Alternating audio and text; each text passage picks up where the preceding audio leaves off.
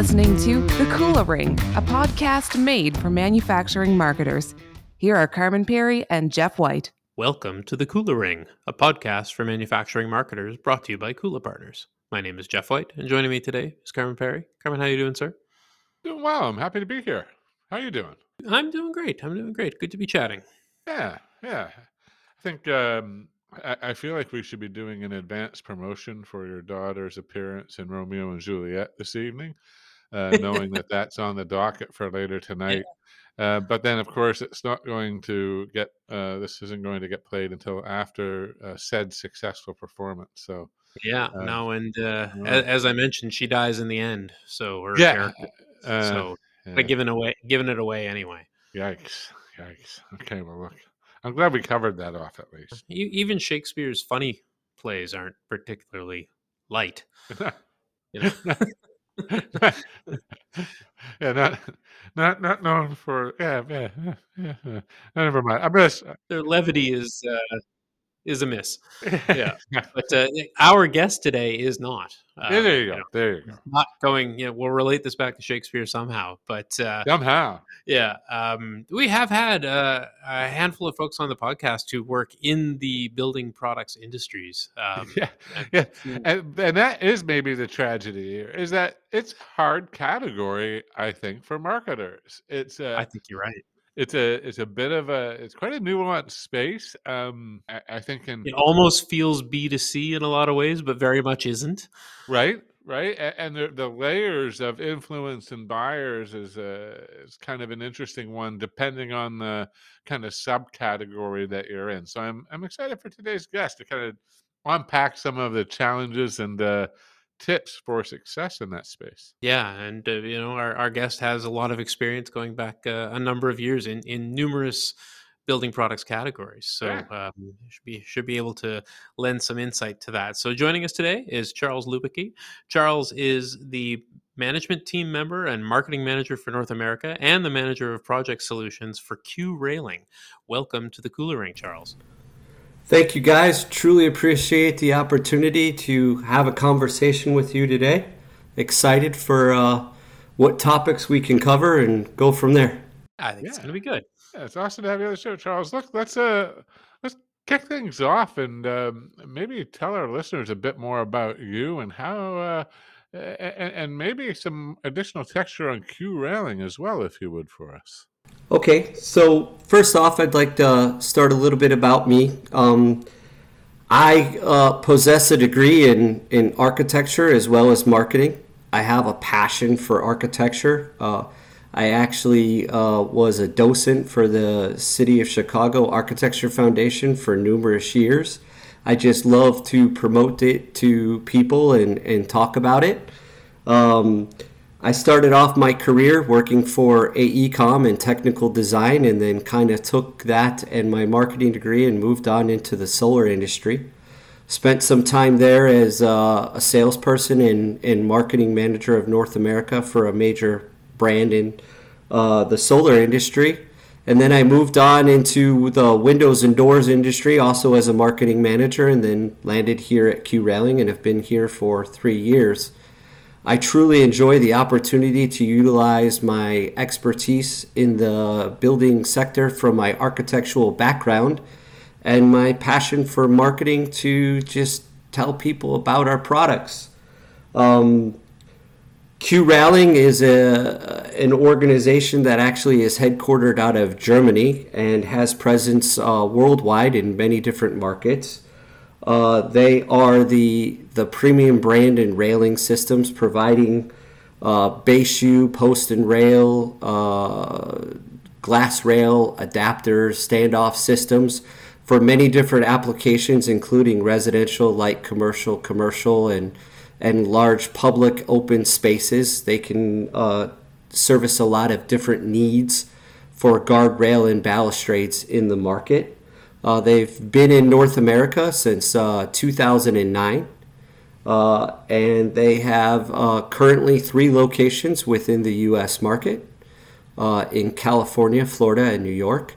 And we are growing rapidly and enjoying our success here in the U.S. market. pretty cool. I don't want to miss the opportunity to comment on being a docent, because you don't hear that title or that particular job very often. And it almost sounds like it's part of the Anglican Church or something, like it's that, yeah. But like architectural professions and others like that just have these great kind of structures and ways of kind of going to market. But anyway, I digress. Well, it is the Greek word or Latin word, I believe, for to teach, right? And so it really was it was a fantastic opportunity. I mean, to just learn about. In order to become a docent, you had to take like an 18-week class, right? And it was just diving into all the different architecture and the stories and how Chicago came about from the beginning, which is really one of the true architectural meccas in the United States, if not in the world, for architecture, right? And so it was just a great experience I had doing that. I do love Chicago. Yeah, it's a great city, and anytime I think of it, with Chicago and architecture, I think beyond the city, oddly, to the Conor Oberst line about the falling water. It's a perfect house where no one lives. Yeah. Yeah. Nevertheless, let's dive into it. I guess I'm curious, Charles. I mean, a lot of people um, find the category challenging to market in. And I'm guessing that your enhanced connection to end users might give you a bit of a leg up. Do you feel like that kind of gives you some more insight into what buttons you need to be pressing? Yeah, I really think there's a few stakeholder groups that you really have to appeal to in the building sector, right? Obviously, the first of those is the architect. Whatever your product is really has to appeal and fit into with their design intent. But then it really becomes a different layer when it goes to project implementation and estimation out in the field. You really then have to start thinking and communicating to the general contractor and the installer, right? They're the ones who ultimately bid your product and put it into the buildings. And you have to start understanding what are the things that help them win, right? And those things are getting them off the job site faster, right? Making their life easier with products that are easy to install. Having products that are engineered and meet the code and can navigate a bunch of different code challenges, because obviously from the time a product gets specified to the time it gets onto the job site, there's a lot of redesign and technical implementation that's had, right? So I think those are the things that a lot of marketers need to think about in the building space. Is you not only have to appeal to the designer and the owner for the implementation of the building, but you got to drive the message all the way home to the person who's going to put it in. And I mean, to even get considered at the first step of this, people need to be aware you exist. And since Q-Railing's only been in the North America market since, you said, what, 2009? My guess is you must be still driving a bit of that awareness challenge, or be running up against it. How do you focus your message, I guess, or what do you find is kind of is accelerating, if you will, the path from unknown to having people aware of who Q-Railing is and what you deliver? Yeah, so I think we take a kind of a typical approach. I mean, let's be honest. We do our digital marketing, we do our social media channels, those kind of things. I think one thing where we've become a little bit more involved is we've gotten really involved into the glass industry. We've made some good presence at the Glass Build Show the last few years. We've kind of really come with a really strong presence. We've actually won Best in Show at the Glass Build Show the last 2 years. I think it's also the way that we just get out there. We have a very aggressive sales team that's getting out there. The other thing is, from an organizational standpoint, We are looking to grow profitably at a pace that we can service our customers the best way possible, right? And one of the things that has helped Q-Railing is our ability to deliver products to the market when customers need them. We have some of the best industry leading lead times. And I think that really has helped resonate who we are and what our brand stands for and the value we bring to customers. Is that, this feels like an example of marketing and sales and understanding the customer helping to drive supply chain strategy as much as it is sort of what you're hearing from the market about needing to have those products on site in a timely manner has probably driven a lot of how you develop and hold on to product in order to be have that sort of real-time availability, doesn't it? I mean, how much influence does marketing and sales have on that side of things?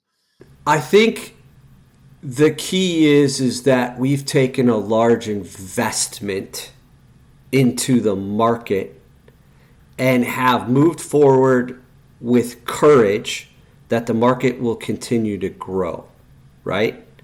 And had no fear that we bring in a large amount where we can service the masses well.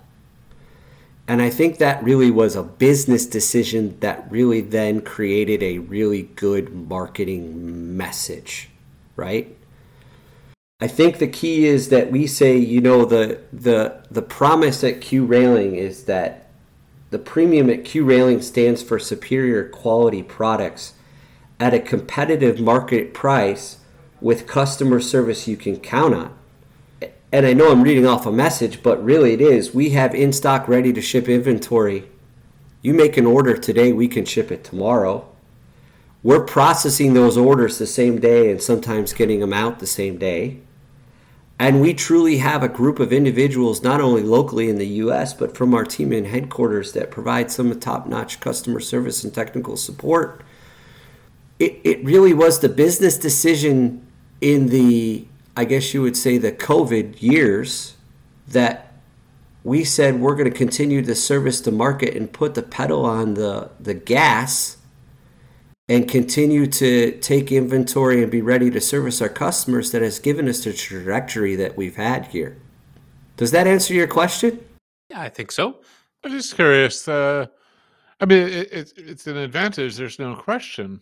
How unassailable do you think it is? How sustainable do you think that advantage is? I think it's sustainable for a significant period of time. I mean, if I were to talk about Q-Railing strategy, our strategy isn't to try and be the biggest in the market. We don't have a desire to get there, at least in the short term, 3 to 5 years, right? Our desire is to continue to find new customers and partners that we do business with, that we can continue to repeat with them. And the key is the reason why it's sustainable is because we open up the conversation at all levels, from the beginning of when we quote something to the time that we bring it out the door with them. And we really have we have two key go-to-market strategies, right, that actually help and supplement this process. We have a go-to-market strategy where we provide like just components, piece and parts, and we sell them. There's no engineering. It's just an installer buying what's needed out in the field. And then we have the project solutions where we bring everything to the project, right? We bring all the piece, parts, components, engineering, any customization, install, customer service support from cradle to grave. And really what it allows us to do is we can work the ebb and flow of the market on both sides of that equation, right? Not only that, the component business in the masses, taking in smaller quantities, gets our presence known. And then in the larger market, we're starting to work with, some of the bigger partners out there who come back time and time again. I mean, really, repeat business is what's really getting us going.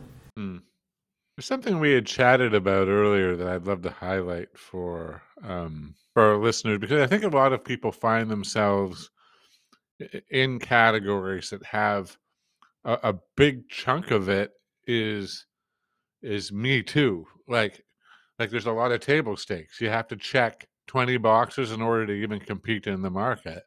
Um, and sometimes I think people can get almost distracted, especially if there are more new entrants into the market, in just trying to say that they meet that Me Too criteria.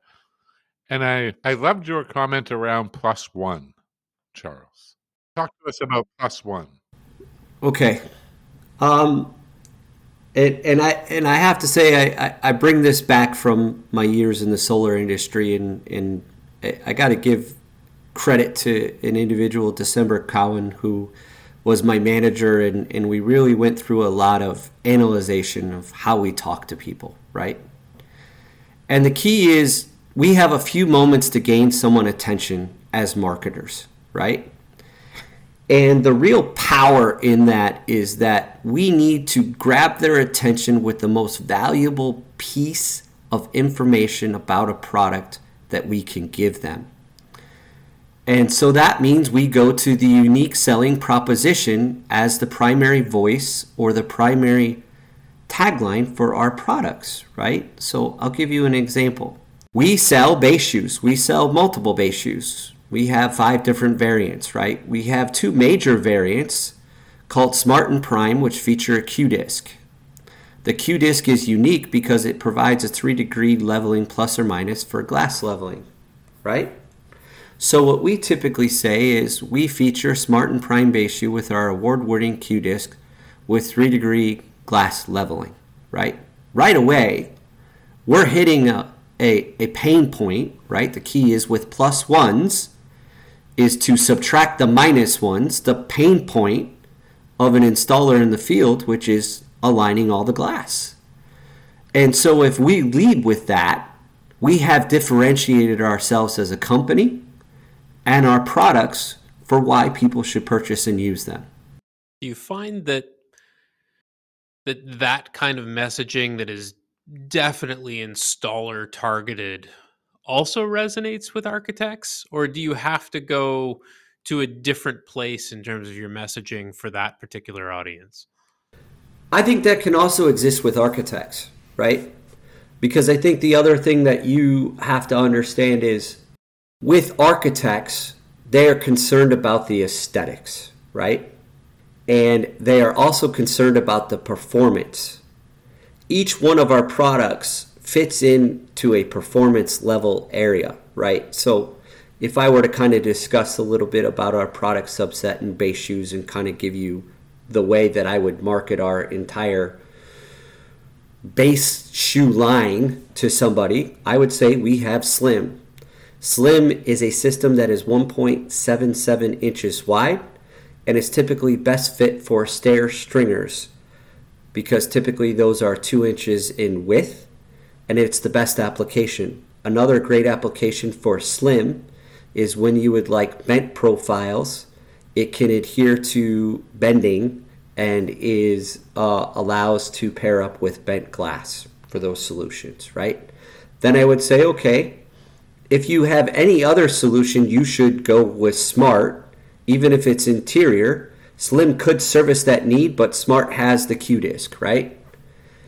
If you're utilizing another portion where the engineering is a little bit greater, but you still want the value of the Q-disc, then you go on to Prime.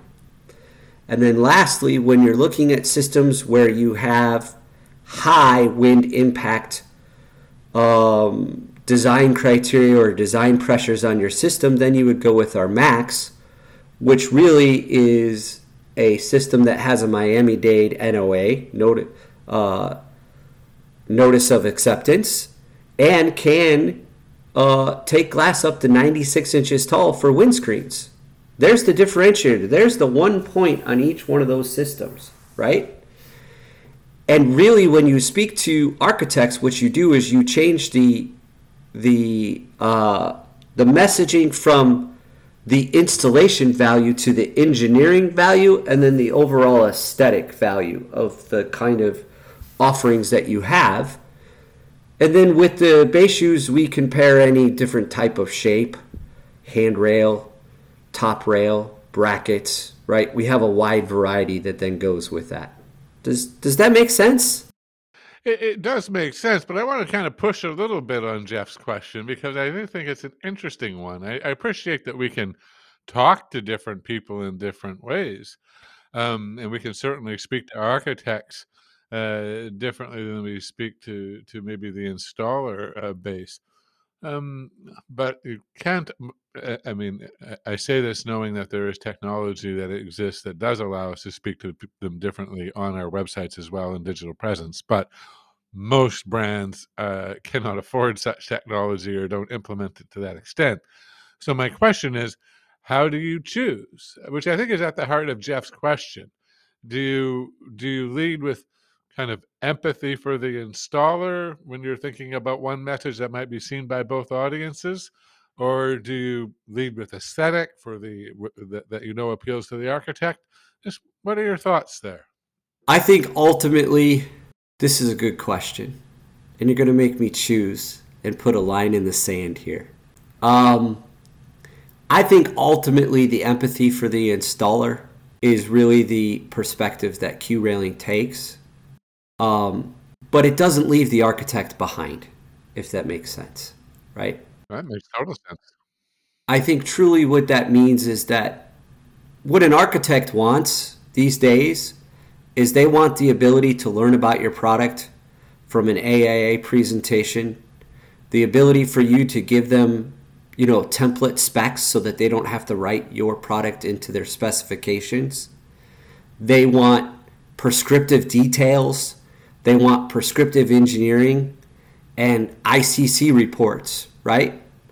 After you check off the aesthetic box, those are all the things that the architect is looking for, right? And at the end of the day, as much as I want to say railings are this mind-blowing aesthetic application that's implemented into a building, they all relatively are the same look and feel, right? With some variance that you provide to it. There's some honesty in that approach, that I think really resonates, and I think part of it is your background allowing you to deeply understand exactly why something that's 1.77 inches wide is the perfect application for a particular area.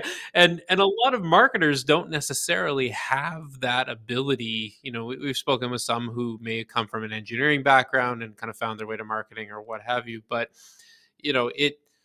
the ability to understand the technical specifications of these things and sort of choosing to lead with that, knowing that the rest of the appeal for an architect is there as well and can be promoted, but kind of lifting up the ease of use for all parties, both installation and designer, who can take the appropriate drawings and measurements and other things and know that they're going to go into their drawings and result in something that can be installed and will withstand the kind of forces that are required is pretty interesting. You don't see that a lot on a marketing in a marketing department within a manufacturer.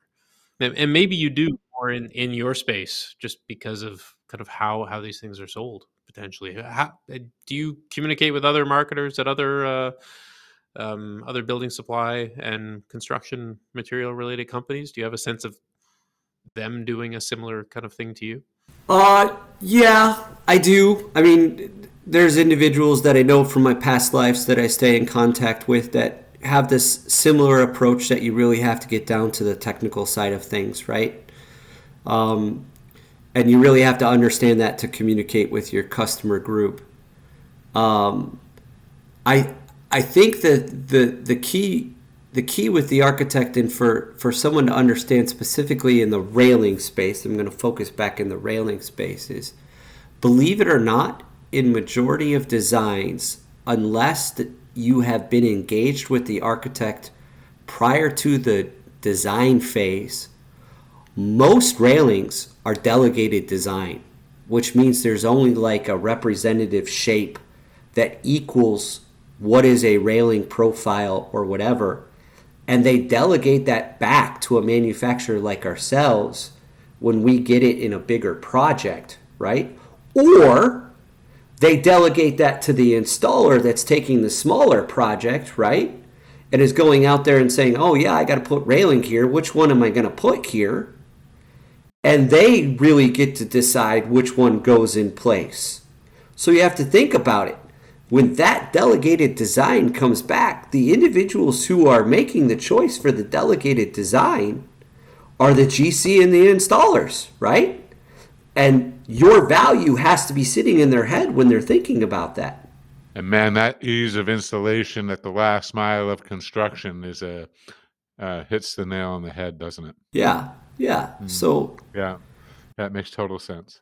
And I would say, I mean, another thing that's becoming more prevalent in the building industry is finding good installation talent or experienced installers, having the generation of past that spent a lot of time in the building industry and kind of matured up. It's a dying breed. So as a manufacturer, one thing we have to do is innovate our products to make them easier and easier to install. It's a necessity to move through into the next generation of how products will be installed into buildings. Man, that's a great insight. I mean, it's yeah, so if products are difficult to install, doesn't get installed at all in that in the environment. If we fast forward 10 years, man, I need to get all the bathroom renos done at my house now versus. No, but it's the same kind of thing, right? Like literally. You don't necessarily think of the fact that yes, the trades are, definitely an interesting path for people who are looking for a new job, the new career these days, but the way that those trades are done isn't necessarily the same way they always were, and the products that they're working with are obviously very different. They're not just working with wood anymore, I, I'll tell you something that always really just gets my mind, right?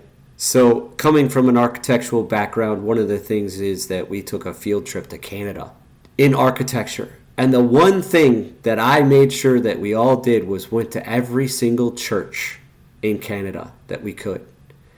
And you look at these historical structures and you just have to be in awe because you ask yourself, could we build this today? It's just amazing, right? It's just amazing. And I really feel like we're on the cusp of technology that might bring us back to the ability to do all those great, magnificent structures that we saw in the past. Because it's not to say that we couldn't, we just probably haven't gone back to that kind of historical layout and aesthetic. But I also think there's some challenges in our recent repertoire of people out there building things, right? That it just puts me in awe every time I look at a historical building. Look, Charles, you've managed to bring in some Canadian content into an episode of the Cooler Ring, so I think that's if there's never a better time for us to wrap up an episode than when we've finally achieved this pinnacle of content production. No? Yeah, well, I agree. I mean, Jeff, you're not into it, Jeff? I mean, come on.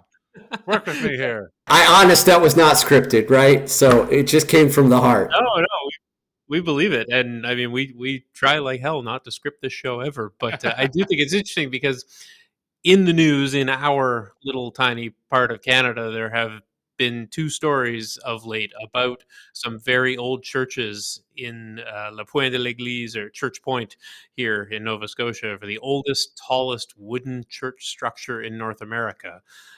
That has been recently restored and kind of brought back to the community. But it was top of mind for me because I was reading a story about it this morning in the local business rag. So, I find it interesting that these things continue to come full circle. But I quite agree with you. And having spent a little bit of time in Europe as well, and as an art student and architectural admirer, looking at old churches certainly blows my mind too. Yeah. Yeah. And I had not really thought about it through the lens of the skills gap and the need to design and build products that have greater ease of installation. And there's actual there's a modern marketing impact there that I thank Charles for bringing to the show. It's been a fun conversation, Charles. Well, thank you guys. I truly appreciate the conversation and you inviting me to the show. Truly grateful for that. Thanks so much. All the best. Thanks for listening to The Cooler Ring with Carmen Perry and Jeff White. Don't miss a single manufacturing marketing insight. Subscribe now at KulaPartners.com/The Cooler Ring. That's KULAPartners.com/The Cooler Ring.